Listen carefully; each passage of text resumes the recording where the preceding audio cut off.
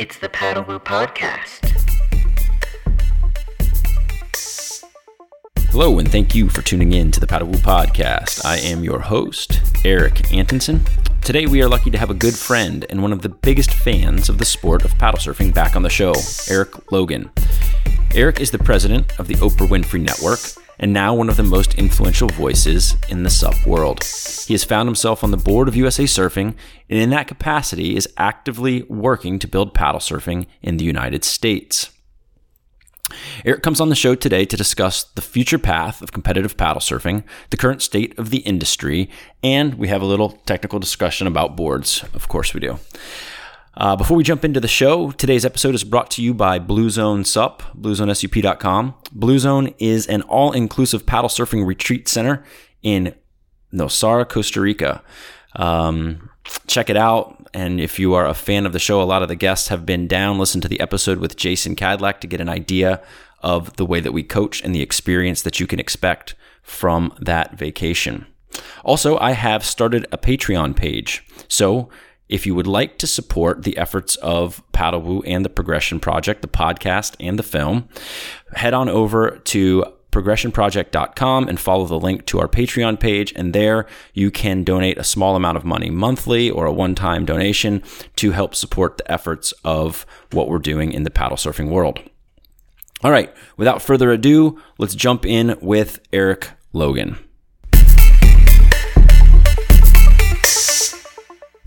Eric Logan, thank you for being on the Paddlewoo Podcast. How are you today, sir? I'm great, my man. How are you? I'm all right. We're in Florida, settling in.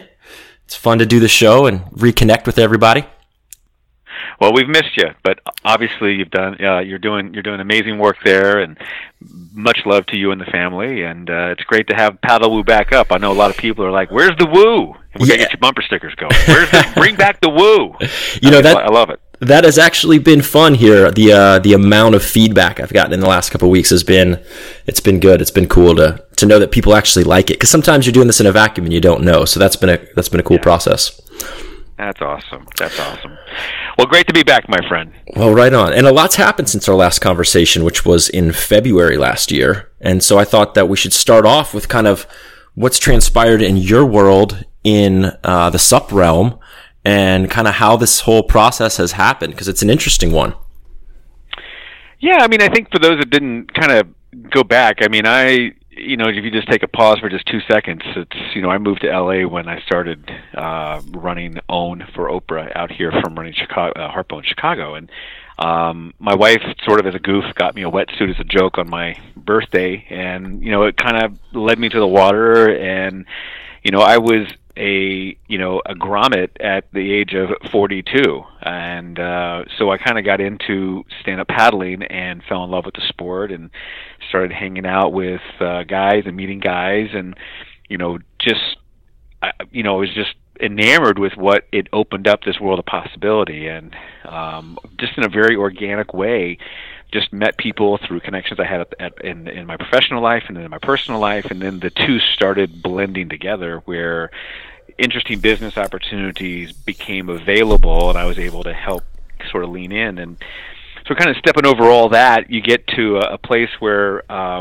would say, right about the time we did our last podcast, actually, or shortly thereafter, I got a phone call from Greg Cruz, who is the executive director of, at the time, an organization called Surfing America. And Surfing America, for those of you on the I would say the shortboard side, is the program that puts on the nationals and the juniors and the junior teams and that compete in the ISA surfing championships. And most of the surf leagues would roll up into Surfing America. And he reached out to me, and Ian Carnes was a member of the board and the advisory board of putting on all the stand-up side. And Ian was looking to transition to somebody else. Tyler Calloway was actually a board member, and they were asking if I wouldn't mind sort of stepping in as an independent person that really didn't have any conflicts. And I said, sure, why not? And what became very apparent in listening and observing our sport was there were some real immediate needs and attention that I felt if we galvanized a group of individuals, we could hopefully try to take our sport here in the United States specifically a little bit more forward. And I got involved about the time we had to real quickly select our ISA team to go to Fiji to compete in the World Games. And through that process, it was very overwhelming of just how overly political it was, or viewed at least at the time, or many of the views that a lot of people had about how the team was selected. And so I said to Greg, look, I'm happy to really lean in on this and try to help lead not only at the time Surfing America, but also where we are in terms of a stand-up paddle group and the paddleboarders in trying to become better and improve from the groundwork. And so that's sort of where it kind of started. I'll kind of pause there for you, but yeah, that sort of happened about a year ago, and it culminates into a place where we've now transitioned the organization into USA Surfing. We are recognized by the United States Olympic Committee as what's called an NGB, which is a national governing board. We've got the Olympics on the horizon, and we've got this huge dispute with the ICF in front of the Olympic International Committee. So a lot of places we can go, but that's sort of the 30,000-foot view, my friend. Yeah, and that's such a tremendous thing to take on when you have your workload already, I'm sure. Was there a lot of thought that went into the decision to become as involved in the stand-up game as you are? Here's the thing. I kind of don't overthink things when it comes to things like this. I sort of lean in and sort of let the energy sort of pull me into a direction and take a step at a time. I'm not sure if Greg would have said, hey, I need you to help be an advocate for USA Paddling, be involved in the board and involved with what we're doing with the Olympics and have conversations with all these other nations, that I would have in the onset, to be honest, probably said, yeah, I've got a lot of time for that. For me, the way I look at a lot of these things is I sort of just lean in a little bit and kind of lean in a little bit more and see where the natural sort of gravitational pull kind of pulls me, if that makes any sense. And so in this case, it just became very apparent that there was a lot of opportunity if we could not only if I would lean in, but if I could get other people around me to share the same vision and opportunity that we had for paddling, that we could really make some big steps, which we did this year. Yeah. And one of the big topics that we covered in our last show was the state of the industry. And you made some predictions about a consolidation in the industry and a little bit extra inventory that was going to need to sort itself out. And those seem to hold true. How do you think that you did? Where do you see where we are and where are we headed? Well, I think it's still more of the same is going to be more of the same. I don't think anything's changed in a year that would reverse that trend. I know that there have been a number of companies that have either been sold, consolidated, and/or are in play. I just know that as a fact. I think you're going to continue to see that. I think most companies are trying to solve, large systemic model problems where they are way too top-heavy, and they don't have enough sail through, if you will, of product and or any diversity of revenue lines. And one of the things when I talk about businesses, and I say this a lot, and I said it with OWN here with our network, is that trees don't grow to the moon. And that's a business analogy that I use all the time. And if you just think about it, no matter where you are, trees are all different sizes, everywhere you look. And I think trees are a great metaphor for businesses. Even the biggest trees in the world, if you go to the redwood forest or wherever, there's a limit to how high they can grow. So I think as far as a business and also as an industry, understanding kind of where you are in your growth curve is so important. And, I certainly think that, the best in terms of growth years for our industry are behind us. And I think what we have seen is a normalization of sales and a normalization of what the predictable cadence would be of our industry. So it's no longer growing as fast as it was. Now, what it doesn't mean is that we don't have a healthy industry. What it doesn't mean is that we don't have an opportunity for businesses to thrive and grow.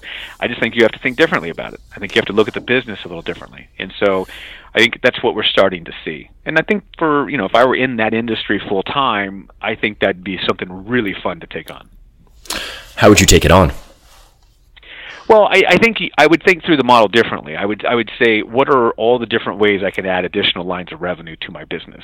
So, maybe certain board companies should also have media arms. Maybe certain board companies should be having content plays. When you have 5, 6, 7, 10 different lines of revenue, all those lines of revenue probably, more than likely, would have different margin structures. And thereby, you're not as dependent as just selling boards.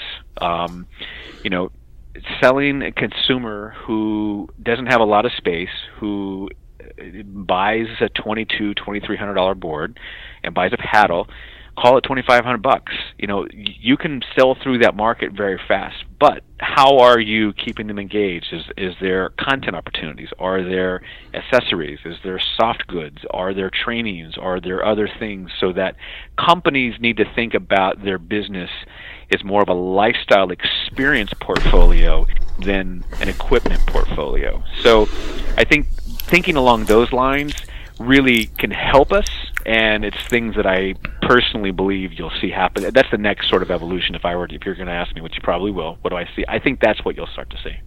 Yeah, I think we might have already seen that a little bit. I think people are starting to get wise to it. People are certainly pivoting. Yeah, totally. People are pivoting to it right now, for sure. It's been interesting moving back to Florida. Like, my perception of a stand-up paddler based on what I was doing the last few years, and now what I'm seeing as a stand-up paddler, two very different people, because the people that were coming into my world were folks who were really involved in the sport, focused on training, and then basically taking probably their best vacation of the year to come down and hang out. And that was the level of passion.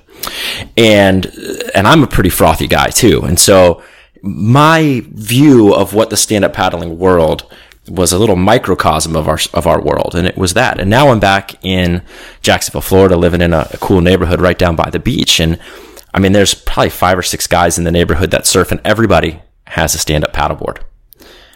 None of them, I don't think, would be customers, clients of mine down in Costa Rica, but they all paddle probably 3 or 4 times a day. Maybe 2 of them will get a board this year. And a couple of them still paddle with adjustable paddles.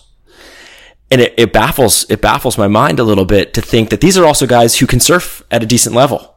It's just they're not taking on stand-up, and I don't know if that's a marketing issue.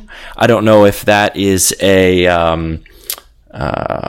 money issue, but they're not taking on or a time issue because everyone's a dad, as well. But I don't know if they're not taking on stand-up the same way that they once took on shortboarding. It's a leisure activity here, and so exactly. The market is massive. It's just, how do you get those guys to kind of hit the switch and take it to the next level? Yeah, and I think what you're describing there is a little bit, going back to the tree analogy, that's the treetop. And that kind of makes my point that when you sell through the masses, or as we would say in conventional marketing terms, when you think of the 5 characteristics of anybody adopting anything, there's 5 categories. There's the innovators, there's the early adopters, there's the early majority, there's the late majority, and then there's the laggards. So that bell curve, with the 2 largest segments being about 66% of that being the early majority and the late majority, that bell curve, we as an industry are on the back side of the bell curve already. And the guys that you are seeing in Florida, in my opinion, are more indicative of the masses that are across the country. They're very satisfied with their water experience. They're very satisfied with paddling. There's no reason for them to flip a switch to go buy a more high-performance board or a non-adjustable paddle that's more graphite, that has different blade angles, and all the things that you and I do get frothy on. And when you sell through that, where do you go? It doesn't mean the sport's not healthy, because participation is still high. It's just the industry's got to get around it. Now, how I would attack that is kind of going back a little bit to what we would talk about. That is, it's incumbent upon the brands, and as you know, I have got a few of them that I work with. It's incumbent upon our brands for us to find ways to communicate vibe, culture, coolness, and the brands then do matter, because when people see brands and people want to buy into brands, it's emotional. It's marketing 101. It's like, how does that brand make me feel? And do I feel that I'm better or optically better or it helps me or whatever it may be by putting on the pair of Nikes versus the pair of Adidas? Or if I'm surfing a certain board or another board, that's where brands do matter. And then that's where the content piece comes into play. That's where the augmented experiences come into play that help all that. And, that's where the group that you're with in Florida could potentially be tipped over. It's not going to be because you tell them about a new paddle. It's going to be because through their ecosystem, they're exposed to something that causes them to go, oh man, I should try that, or I should do that. It's going to come a completely different door. Yeah. And that's just conventional marketing. And these are guys that do surf, most mornings. Some of them surf more than I do, which is, it's awesome. That's saying a lot, by the way. That is saying a lot. It's not saying as much as it used to, Eric. Okay, fair enough. Something else that I'm trying to figure out right now is, I don't know if you've watched video production. You mentioned marketing. You've mentioned media. The current crop, until this week when Kai Bates just dropped a good video and Kiahi has dropped a good video, it was pretty meek there for a little while. Yeah. Are brands not incentivizing? What's happened with the kind of the race to output the best in the sport? I thought we were going to see a resurgence of that this year with the Waterman League bouncing back a bit, and I thought great games there in Fiji. I thought everyone was going to be motivated, but you're not seeing the content yet. It's cost. I think there's a couple of things. I think, number one, at the end of the day, that's not cheap, and they cost money, and also they cost time. And I think they're complex to do. And if video drops, if a 5-minute video or a 10-minute video or whatever it is, and obviously the fans of the podcast will soon see that, there's a project of which you're a part of, I'm a part of, and Brent Deal's a part of, that, we're really focusing on a different type of content. We're focusing on storytelling, not necessarily surf porn. And I think that the quality level becomes hard because it is hard to tell good stories. It is challenging. It is an art. And I think what people are realizing is, am I just going to do another rad video of me doing an air or look at the tube ride or whatever it may be, because there's such a saturation of that. How does that evolve? And that evolution requires money. Now, not a lot. Hold on one second, but it requires time. Sorry to cut in there, but that's an important part of our sport right now, because the sport is still progressing at such a fast clip that new moves are coming out, new tweak, turn variations, all of that are coming out at a frequent interval. And so I think that the gap in these videos is holding the sport back a little bit, because the global exposure to the progression of the sport is slowing right now. And, it is, and I think, and people have got to embrace it, and so that's part of the reason why, when I was saying earlier, is like, that's where, organizations and companies really need to be looking, which is as those progressions happen. And if I were somebody who had a company and I had talent that was doing the things that my paddlers would be doing, it's worth it for me to invest in them and showcasing that on my board, because there's a symbiotic relationship by which that happens. And when industries move into a regressionary period, which is what I said a year ago, and I still think we are in it as an industry, what happens is spending, I'll make a number up, $10,000 in video drops. If I were a major brand, I'm not going to do that anymore, because I need to save that $10,000, because it could mean the difference of somebody's job for 3 months or not. Yep. And so you become very defensive. And that's what winds up happening when you go through what I would call downturns. We are in a sales downturn and an industry downturn. And again, I think it's very different, as you and I are talking about. I think we're in violent agreement in this, that it's not a participatory downturn. I think the participation in our sport are at all-time highs. I would bet that. It's like we have to think differently about how we want to engage the consumer behavior and drive business.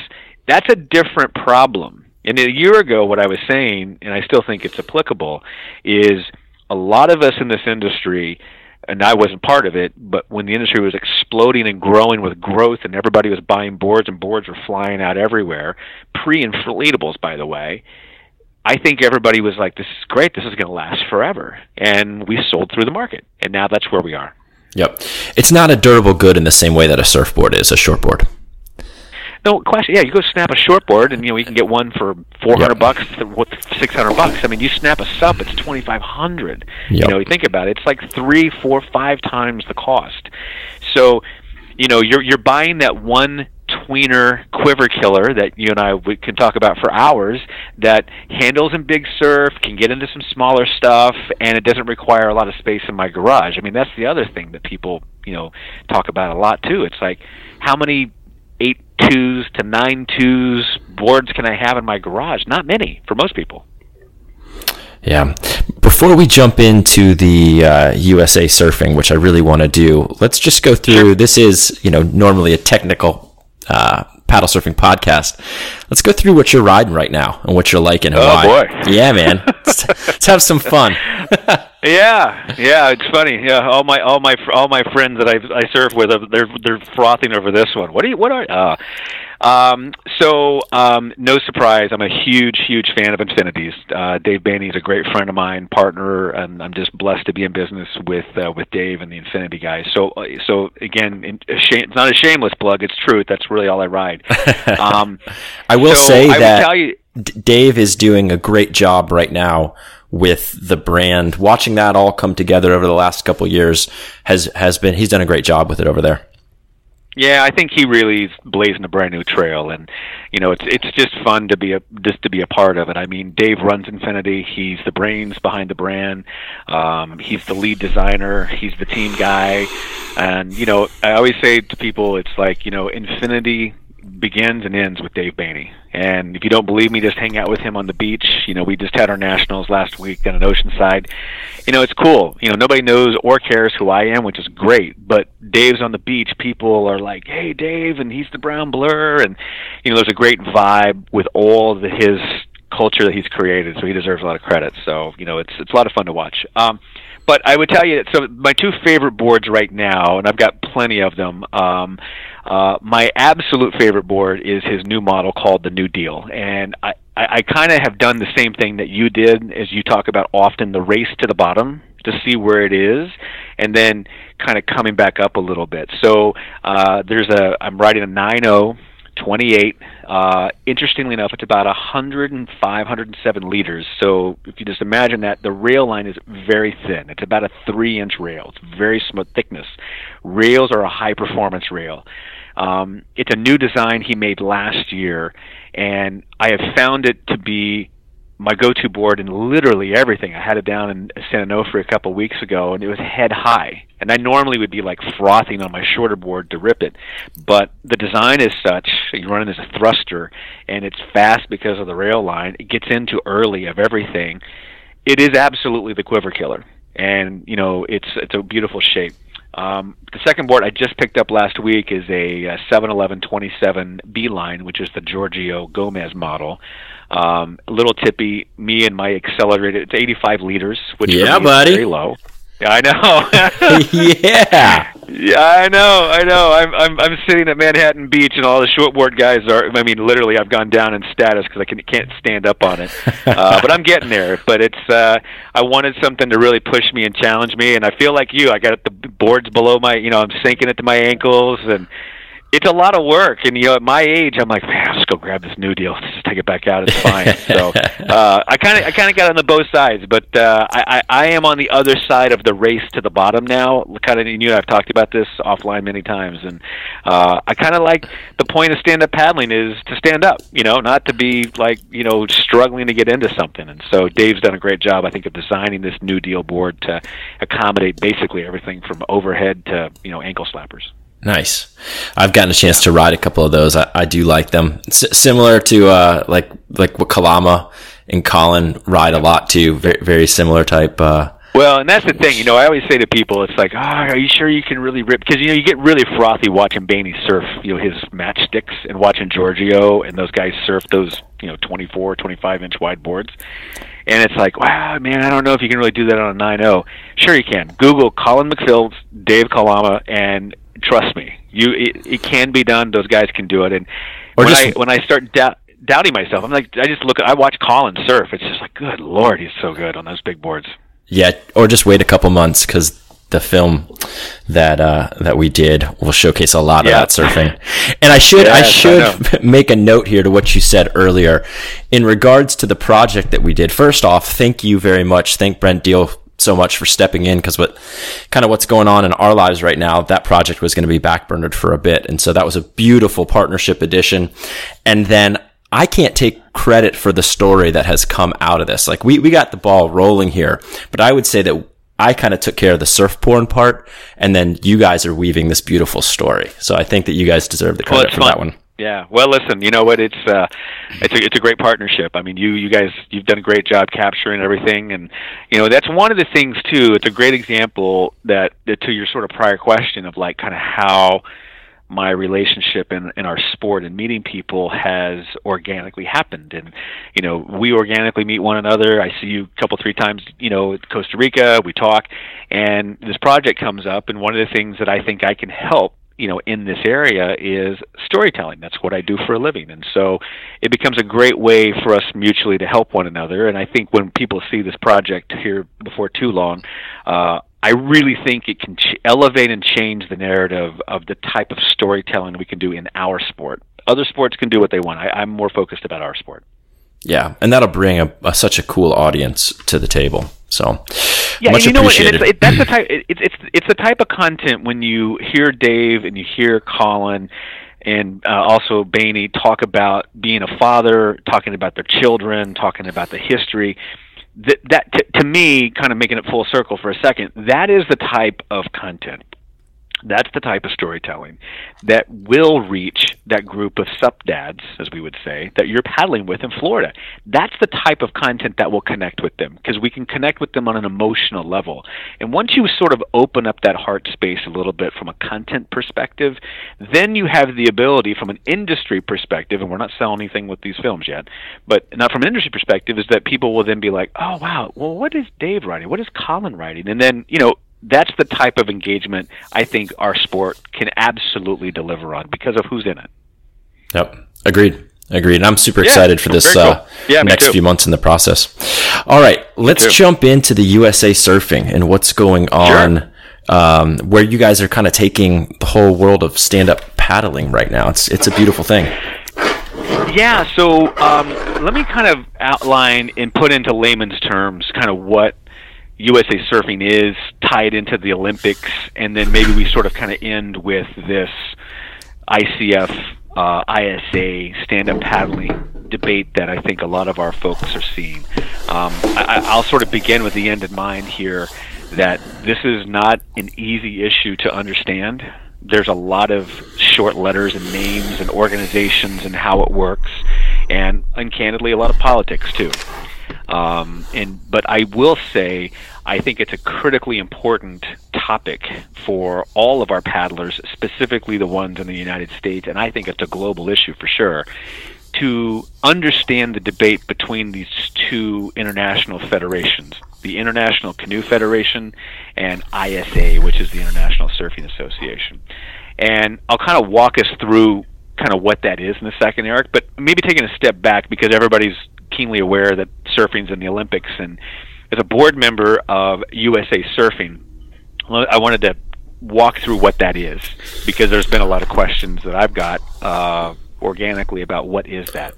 Before you jump into that real quick, Eric, will you give just a quick overview of the organizations that you are advising in the surf world, just so we have, because you're involved with a few. To get the whole picture. I do have, so I do. Sort of a big picture. I'm a partner with Laird Apparel. I'm an investor in that, and work with the great team over there with Tim Garrett, and work with William Crowley and Laird and Gabby and everybody. And that's as you can imagine, bowls of fun. I get invited to the pool workouts, of which I'll never participate. I did one. I almost died, so I'm done. I'm good. I get a fair amount of static from him, but I love him like a brother. I have a surf shop. My partner Jason Shanks, it's his shop. I just invested in it. Nico Kai Cafe. A lot of people see that on my feed. I'm always hanging out having burritos and beers. That's at Manhattan Beach, and it's a great fun time. I have partnered with Dave Bainey with a company called Shred and Speed. A lot of people are like, what is Shred and Speed? Well, what Shred and Speed is, it's the entity that is the production arm of Infinity Surf in Dana Point. So Infinity Surf is the company that Steve Bainey and Barry Bainey have for many, many years, 1971, I believe. And obviously legendary Hall of Fame board shaper. Dave and I created Shred and Speed together so that we could sell the Infinity brand internationally. And he and I were talking one day about how do we take that great brand and make it accessible to the world. And so our production lines have been what we've been focused on there. So that's been a tremendous amount of fun there. And then, outside of that, I'm very close with people like Dave Kalama, Jimmy Terrell, and they take me over the wall and into their lives quite a bit, and helping them in an advisory role there. And then I'm also involved with a variety of other businesses too, just sort of tangentially, whether or not it's the Los Angeles Clippers to owning a sweat lodge in Los Angeles. So I've kind of got my fingers in about 100 different places. Now let's move to this ICF issue, which is really an important one. It is connected to the Olympics, by the way, and it's connected in a very interesting way. This debate has been sort of circling for a while, and the reason why it really landed prominently, not only on our radar but on other radars, is the moment that surfing got moved into the Olympics. Our charter at Surfing America, our bylaws say that we recognize the ISA as the governing body for SUP. And what happened was, because the ICF is a current member of the International Olympic Committee, which resides in Sweden, the canoeists and the kayakers are there. And they have, in some territories, they view themselves, in some countries, as the governing body for stand-up. The principal argument is they have a paddle. And this second principal argument is early stand-up and even recent stand-up look like modern-day canoes. You're just standing fully up in a canoe with a sunken hull. And there's some of the nuances to the ICF point. But what happened specifically in our case is, as we were going through the process of being accepted by the United States Olympic Committee, or as you commonly hear, USOC, we were sending our bylaws up as USA Surfing, including SUP. We got a phone call a few weeks ago, 3 or 4 weeks ago, and Greg was told and said, listen, we do not recognize that SUP is governed by the ISA because it's currently under dispute with the International Olympic Committee. The International Olympic Committee does not have an issue with surfing being managed by the ISA, but they say there is some confusion of whether or not the Canoe Federation or the ISA has stand-up paddling. So what happened was we then had to remove stand-up from USA Surfing, get our bylaws approved, which happened, and we made the announcement yesterday that USA Surfing is officially, as of yesterday, which would have been, I guess, whatever. Congratulations. June 22nd, is now the NGB for the United States Olympic Committee. So, and what the next step of the process is, so there's a lot to chew on there, but that's part of the reason why you're starting to see the articles pop up kind of all over the place, because what's going to happen now is, interestingly enough, disputes about who manages sport and who manages the different aspects of sport is not a new thing. There's been many people in many countries that would sort of go back and forth and argue about it. So the International Olympic Committee actually set up what is a sport arbitration court. And so I don't know the exact date, but it is soon, that there will be arguments made in front of a court on behalf of the International Surfing Association, who we in the United States recognize, and the ICF, as to who and what is the governing body for stand-up paddling. And whatever that decision is will be who the International Olympic Committee sanctions as the governing body for our sport. Is there a preference? Well, clearly for us at USA Surfing, there's no question. It's the Yep. ISA. Yep. And, I think, when you sort of look at the facts, from what ISA has done, it is very long and very broad. It's the thing where when you look at it since 2012, the ISA is the only association that's been put on the world championships for stand-up paddling. There's both surfing and racing. Surfing and racing, absolutely. Yep. And so, and also paddleboarding too, by the way. Yes. And so that's the other thing to remember. There's a whole other discipline that's part of this. One of the beautiful things about the ISA and with the work that Fernando and Robert have done is, they have put forth many specifications and rules for competition. I mean, the 12/6 length of a race board, the types of courses they'd be, what are the governing bylaws of the sport internationally.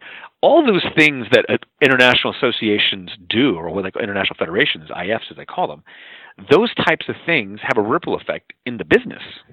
If all of a sudden, a different international federation said, hey, you're going to start racing SUP boards that are 17 foot long, and that's the mandatory thing, they may argue why it's great, but that could decimate an industry.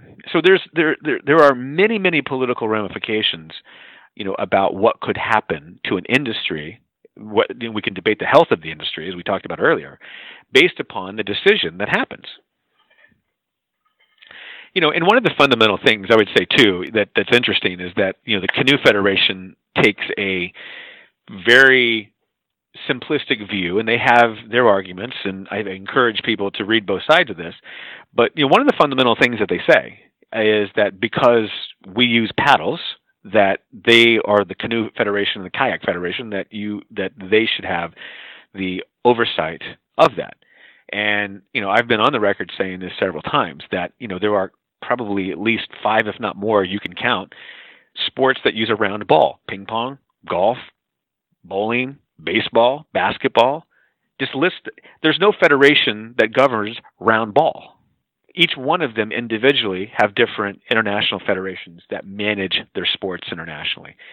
So the virtue of the fact that we are floating on water and we are using a paddle thereby does not immediately mean that we are subject to what the Canoe Federation has. Where do folks like Larry Kane or OC1 paddlers fall into this debate? Because a lot of them have come to paddle surfing or to racing. They do, and I think it's sort of what they know. I mean, what's interesting is that the canoeists, on our advisory board, we have Jim Terrell, who is a 4-time Olympian in canoeist. Yeah, perfect example. He is, one of the most outspoken people about this. That the Canoe Federation, as far as the United States go, which I'm the advocate for, they're invisible when it comes to stand-up paddling. It's like when you talk to pure stand-up paddlers, they've never heard of the ICF. They don't even know what it is. When you talk to obviously great paddlers like Danny Ching, who obviously are world champions in 6-man and OC1s, they obviously know who they are.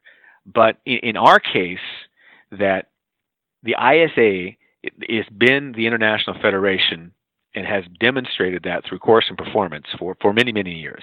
But it's a very passionate debate. I was reading something, in fact, this morning, from Annabelle Anderson, and she's taking a very Switzerland view, God love her, which is, can't we just all get along and maybe create a new federation? I'm not sure that's going to work either. But I think the path we're on is a path of arbitration. I think the path we're on is a path of making sure all of our paddlers understand the debate and finding ways to read about it, learn, and voice their opinion through social media, and that's really the key issue right now.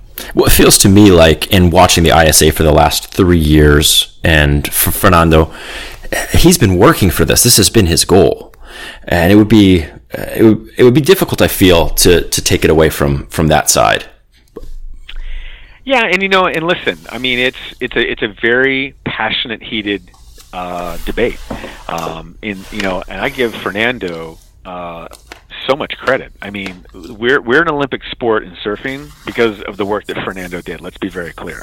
And we have an international competition every year, and we can talk about what we just did this past weekend with USA Surfing and the SUP for the first time ever for our team going to Denmark. But we have those. We have team competitions. We have international competitions because of Fernando. It would be very hard, and it's very hard to imagine our sport all of a sudden being managed by somebody completely different.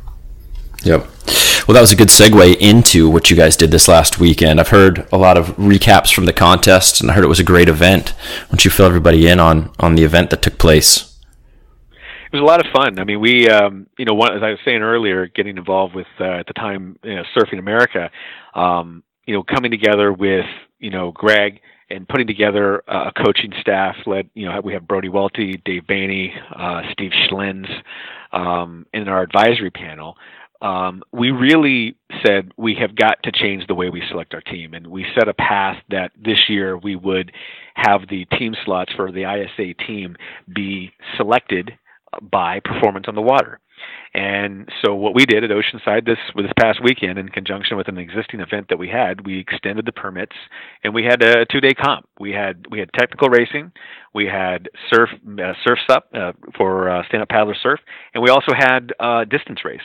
And those results would be how we would select not only our international team, but we also would crown national champions in under 18 and over 40 at the same time on all these disciplines, trying to really open up more participation in it. And I'll tell you, Eric, it was great. I mean, we had a really solid turnout. We didn't have a massive turnout for our first time. We had a really solid turnout. And it was, as I kept saying to our coaches, I go, it may not be the biggest field because I just paddled in Santa Monica the week before. It's not the biggest field, but it's the right field. It's everybody who not only should be there, but had expressed an interest to be on the team were there. And you want to know what? Here's the great headline of this whole thing, was that for our team, we have 5 first-time new competitors for the ISA. Excellent. That I think, honestly, we would not have 5 people on this team had they not had an opportunity to prove themselves on the water. And it's very exciting. I mean, Noah Hopper has been on the front doorstep, countless times, and he won the distance race, beat the field, and Noah's a national champion, and he's on the team, and that is unbelievable. Jade Housen makes the team. Fiona Wild came down from Oregon. She makes the team. So, that to me was so gratifying for our coaches to see that happen. And so, next year, we've gotten so much interest and so many people just came down and watched and they want to get in. We're going to have to next year, without question, add a 3rd day. And this is going to be a highlight, I think, of USA Surfing and having these national paddle championships. You think that it'll just be a 1-day event again, or will you try to do some feeder comps to get the field correct? Well, there's the thing that we wanted to do regional events and have regional qualifiers to get in. I don't know. It's too early to tell. I do think what we'll do next year for sure, because we did these 3 events over 2 days, is we're going to expand to 3 days. And my inclination is what we probably will do is we're probably just going to open it up to anybody who wants to come compete. And if we get more people and we need to run heats in the technical race or add surf heats, which is what you would need to do, or flight the distance race a little differently to accommodate a larger field, easy to do when you extend the permit by a day, and we can accommodate that. I think that would be the next right step versus trying to open up many other regionals to qualify for that one. That is the dream, though, by the way. I think it would be fantastic to have an East qualifier and a West qualifier in the Nationals. I think that that's part of the vision in the next 2 or 3 years, but I think we just need to take the next right step for 2018, and I think that's what we'll do. Well, it's a big step already, because I know that after team selection in the last 2 years, previous years, I have received some commentary about how decisions were made, whatnot. It's water under the bridge at this point, but it is the right track for the sport, and it takes away a lot of the politics, and that's fair for the athletes. And so that's a good thing. Absolutely. When these guys have, they work their lives for this. It shouldn't be a, an arbitrary decision. Yeah. Yeah, and look, I mean, Giorgio Gomez and Candace Appleby and people who you would assume, obviously Sean Pointer, you win a huge surf field, and Sean Pointer wins and Giorgio Gomez is second. Okay. They had to go through heats, they had to beat people in heats, and then they had to fight it out in the finals. So, Candace Appleby had to win the distance and had to win the technical race to get on the team. So, there's no automatics. There's no automatics. And I mean, I was just so happy for the paddlers. I mean, it was palpable for just looking when Jade was there and she crossed, and looking at Fiona, because she didn't quite make it in the tech, then she got the team slot on the distance. I mean, it was like, wow, it was so gratifying for me through the whole process to watch that happen. And then watching Sean and Giorgio go wave for wave to win the national title, that's what you want. That is what we want, and it was so great. And I just think next year it will be bigger and better, and now that we've established it, more people will have it, we'll be ahead of it, more people will be there, and I think it only strengthens our team. So I'm pretty fired up by it, as you can tell. Yeah, no, it's beautiful, and it's great what you're doing with the sport. I mean, the sport needs somebody like you helping at this point in time, and so it's a beautiful thing. It's just beautiful that you have the time and are apt to do it. So huge thanks from everybody out there. Well, you're welcome. You told me a secret down in Costa Rica about ginger shots, so I take those often. Wake me up, keep me moving. So they're good. That was a secret, though. Now, man. I know, but it's a freebie. Listen, here's the thing. I mean, I don't try to overstate what it is I'm doing. What I hope to be doing is trying to help through however way I can lean in and lead an existing group of terrific people that need some more support in things possibly off the water. There's really nothing I can do, candidly, for the sport that I love so much on the water. I mean, I'm not good enough to do it. I'm not good enough to make a living at it. I'm not good enough to do any of this sort of things. The only thing I'm good enough is to go out there and, to quote Laird Hamilton, be the best surfer in the water every day because I have more fun than anybody else. And that is all I can do. Outside of the water, to the degree that I can help have higher level conversations with the chairman of the USOC, whether or not I can help us think through complex political issues, navigate legal issues, navigate negotiations or whatever it is, which is what I do more often than not in my real life. If I can marry those two and then help galvanize people who've been working at this for decades, it's great. I mean, I'm stepping into an opportunity to elevate the sport based upon a lot of work that a lot of people have done. I mean, it all started with Laird, it all started with Dave, as we know. Ian Carnes was down at our event. He was surfing. He won the SUP Surf over 40. Kanga, he's done a lot, and it's not to be minimized. And I'm very, very aware and very proud to try to help take the next step. And then there's going to be somebody that will take it from what we're all doing collectively now. And so that's the intention and my absolute honest answer as to why I'm doing it. Well, it's appreciated, and your time is appreciated as well. I know you are a busy man, so I will let you get back to your day. So thank you, Eric Logan, for being on the Paddle Boot Podcast and all the love you show the sport of stand-up paddle surfing. You too, bud. Hey, appreciate you as well. Thank you for doing this. It's the Paddle Boot Podcast.